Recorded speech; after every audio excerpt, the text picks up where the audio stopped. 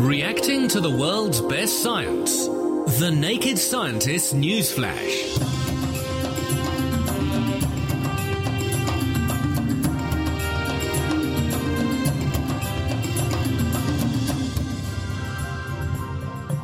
You're listening to The Naked Scientists with me, Dave Ansell, and with Ben Valsler.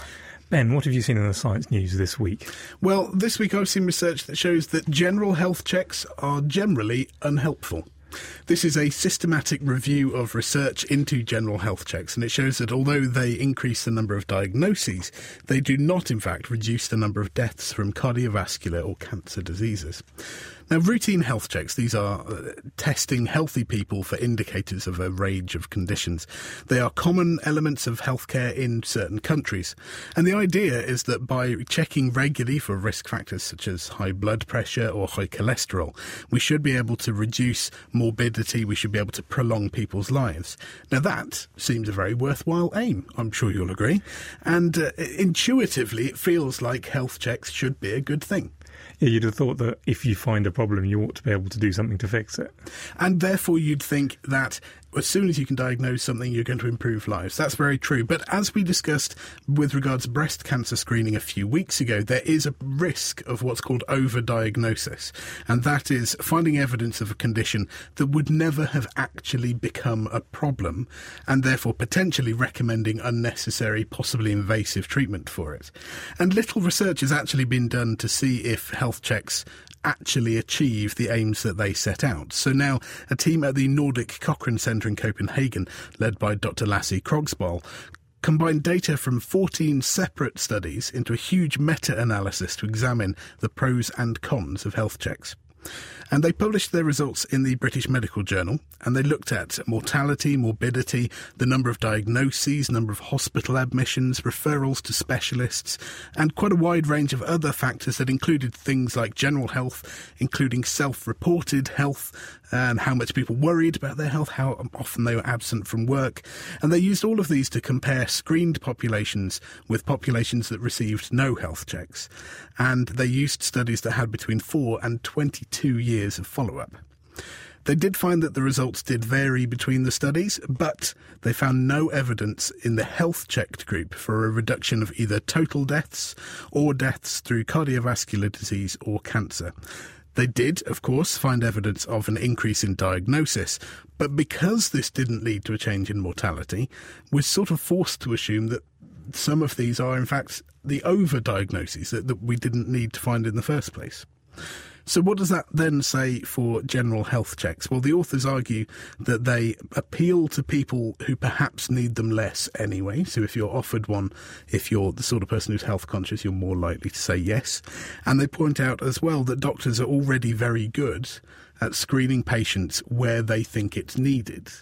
So it could well be that without the health checks, they're spotting these things regardless. And so they conclude that health checks do not work as intended. And also in the BMJ, a related editorial piece, Domhnall Macaulay suggests that policy should be based on evidence of well-being rather than on well-meant good intentions. So it certainly gives us something to think about. Is the problem that the interventions aren't working, or that just they're not doing the right tests to find anything which you wouldn't have picked up by just feeling ill and go to the doctor? Well, at this scale, it's really hard to tease out an individual problem, and they do suggest that we now need to look at individual screening programmes to work out what might be going on. But I think really it's just showing that this broad sweep approach of checking over healthy people isn't doing what we want it to do. In an individual basis, it may well find something and save lives, there's no doubt about that. But at the same time, there will be enough people where it's finding something that would never have had an effect that probably balances out. Fair enough. Now, on a slightly different subject, Norwegian scientists are looking at turning fish farm waste into cash. Intensive salmon and trout farms have revolutionised the supply of just certainly salmon, making it accessible to far more people than ever before. I know I couldn't have afforded it beforehand. They do have some serious problems. Many of these are caused by the prodigious amounts of food the salmon are eating. This contains a large amount of nutrients, both in the form of energy and in the form of nitrogen and phosphorus, which can act as fertilisers. Some of these end up making up the salmon, but most are either missed by the salmon and pass straight through, or they pass straight through the salmon, and these can then cause algal blooms and seriously alter the balance of the ecosystem. Kajel Reitan from the Norwegian University of Science and Technology is working on the old adage, where there's muck, there's brass, and essentially considering these inputs as a resource rather than a problem. Only about 30% of the fish food is used by the salmon, and the rest is just kind of released into the water. So the trick is to find something which will eat this food and turn it into something useful. Filter feeders are nature's answer to this, and so if you surround fish farms with mussel beds, you could transform all this excess food into mussels, which people then can go and eat on in their dinners.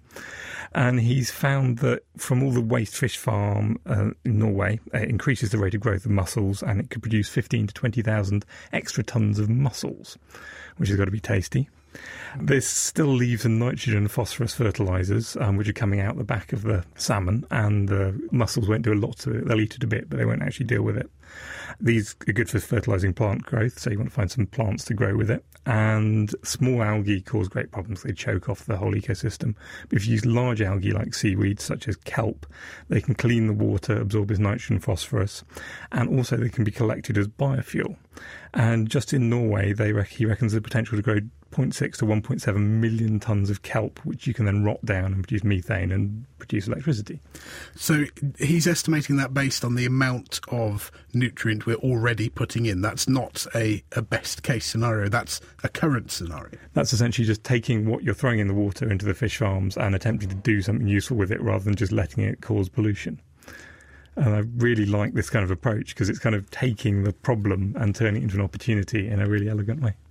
I guess the only problem would be that you're creating an artificial ecosystem, aren't you? And it may be that, although you're obviously adding the nutrient in the first place and then getting something else to mop it up, it could be that in nature it would have been mopped up by 5-10 different systems, and so by doing this we're sort of creating a monoculture of kelp around our farms. I mean, I guess it really depends on whether the natural solution to the problem is going to be more or less interesting to the artificial kelp-based solution. If the nature just can't cope and it's just going to cause a kind of polluted desert around the place, whereas instead you can have a load of kelp farms with lots of fish in them, that's probably an improvement. And I assume that over time, of course, these things will settle in and become more like a natural ecosystem and support a greater biodiversity anyway. And also they'll probably reduce the fishermen won't be allowed in the kelp farms because they'll trawl up all the kelp. So you'll have little, essentially, automatic marine reserves around your kelp farms. Excellent. If you'd like to find out more about marine protected reserves, well, actually, that's what we're talking about next week on The Naked Scientists. Helen Scales will be here with Kat Arney talking about how we can protect our marine environments. But back to the news. Just as you can see white light and you can hear white noise, it seems that we are also susceptible to a white smell, or olfactory white, as it's also been called. Now, white isn't a distinct frequency of light. Rather, it's the way that we perceive light that is made up of a number of different wavelengths. So, two different mixtures, even if they don't contain any of the same wavelengths of light, will still appear white to us as long as they contain enough different frequencies from a wide enough range. Similarly, white noise contains a very wide range of different wavelengths of sound, and it will sound like white noise, that sort of hiss, that broad, almost waterfally hiss, as long as all of those frequencies are of equal intensity across the what's called a stimulus space. Now, the concept of whiteness does seem to extend from having this equal intensity, this flat response, across a very broad range of frequencies. Now, according to research published in the journal PNAS, it does seem that the same is true for smells. So Talia Weiss from the Weizmann Institute of Science in Israel and her colleagues collected 86 molecules that should span the full olfactory range, and they diluted them so that they each had the same intensity. They then made a range of different mixtures, some that spanned the full range, others that were a bit more sort of clustered, and they asked volunteers to describe the smell of this mixture. And they discovered that the more components two mixtures have, the more similar they are to smell, even if the two mixtures actually have no shared components at all. And when the mixtures contained 30 components or more, they actually started to smell alike. And this, they think, is the olfactory equivalent of white noise. And the authors suggest that this is related to the way that human olfaction works. It's thought of as what's called a synthetic sense rather than an analytical sense. So in other words, it considers the combination of stimuli together rather than analysing each one individually. And this can actually be seen in the pattern of brain activity that you get from it. So the activity for a mixed smell is not simply the combination of all the individual activities for all the individual components. And furthermore, it's quite unlikely that we're ever going to encounter olfactory white out in the wild. The smell of a rose, for example, is made up of lots and lots of different components. But there's one, phenylethyl alcohol, which is far more intense than the others. And so you don't get that flat response. You don't get olfactory white. Coffee and wine are other good examples. They still have a range of components, but they lack that uniformity that gives us the white smell. Now, the concepts of white noise and white light have actually been of huge benefit to understanding the neurobiology of both hearing and vision. And so the authors of this paper now argue that white smell may open doors and do the same thing for understanding olfaction. It's quite interesting. I know quite a lot of people are in some way kind of smell blind. Not everyone has the same set of smell senses. In the same way, some people don't have all of the colour senses, so they're colourblind. So I wonder whether that will affect how they compare to smells. It may well do, because it may affect your own sensory space. It may affect the range over which you can smell things. So it could be that a smell that for one person seems to be biased in one direction, as it were, for you might appear to be white because it actually spans the full range. Or it might be that you can't pick out that one key intense smell, and so lots of things will smell white to you because of the lack of intensity. So that's exactly the sort of thing that we'll be able to do now that we understand this white smell. So what does the smell actually smell like? Well, you probably won't be surprised to hear that it was described as being very neutral. So not pleasant, not unpleasant, just a very sort of plain smell. And that, again, sort of fits with white light and white noise. It's neither one thing nor the other. So it doesn't really smell of anything, but you can smell it. Exactly, yes. And you can, once you teach people that that is a certain smell, so if you give it a name, then they can still identify that smell elsewhere, even though it's actually a completely different smell. It just is made up of enough components to be this white olfactory smell. Fascinating. Now, scientists have managed to make steam directly from ice water using the power of the sun. Now, steam is useful for a huge number of purposes, ranging from running steam engines to sterilising medical instruments, but producing it uses an immense amount of energy, particularly if you only want a small amount of steam, as most of the energy you're using goes into heating up the water before it becomes steam, because you've got to get it to 100 degrees centigrade before it will boil.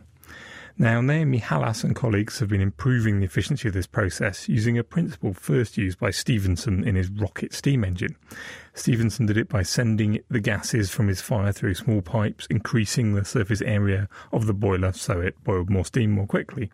Naomi has taken this to the extreme by spreading metallic nanoparticles about a 20,000th of a millimetre across throughout the water. These have an immense surface area and also absorb light very effectively. So if you focus sunlight onto the water, the energy is absorbed by the particles and transferred into the water almost instantaneously. This means that about 24% of the energy from the sunlight goes directly to producing steam without optimising the process at all. They're just kind of throwing them in, and this is what happened. This means that they can even produce steam directly from water with ice in it without melting the ice first. Now, we've known for a long time that the surface area to volume ratio is very important for the rate at which chemical reactions will actually take place. So why have we only just discovered this now? Presumably, we've been sort of aware that it could happen since the advent of nanotechnology at all. Well, I guess this is using the sunlight as a sort of eco-friendly energy source. And thinking about that, all of a sudden you realise that you can put these little tiny particles in water, they'll absorb heat very, very effectively. And in somewhere like the third world, you could then produce steam to sterilise your instruments very, very quickly, very, very easily, as long as the sun's out. And the nanoparticles get left behind in the water. Presumably, if we were, let's say, using this to distill water to make it drinkable, you wouldn't get the nanoparticles into your drinking water. Hopefully not, no. I imagine with all of these things, a few would come across, but as long as you don't use anything particularly poisonous, that wouldn't be the end of the world either. But essentially, they shouldn't boil off because they won't form a gas, so it'll be pretty much just water vapour going across and producing your steam. And is it just water that we're talking about, or could we use this with other chemicals where we need to separate out one component from another? Well, they've been doing something very similar with alcohol, because essentially as long as you can disperse these particles throughout the liquid, you can do the same thing. And it actually produced a much higher efficiency of getting alcohol vapour out when you're distilling alcohol from a base medium than it would do just heating the stuff up. You get less water travelling across. So it's actually a better way of distilling than normal. And also in the news this week, researchers at the Wake Forest Institute of Regenerative Medicine have devised a new way to print out replacement cartilage in 3 dimensions, and they've demonstrated that it works in a real animal. To find out more, we are joined by Dr. Anthony Atala, who is the director of the Wake Forest Institute. Anthony, thank you ever so much for joining us. Good to be with you. So why do we need to be thinking about printing artificial cartilage?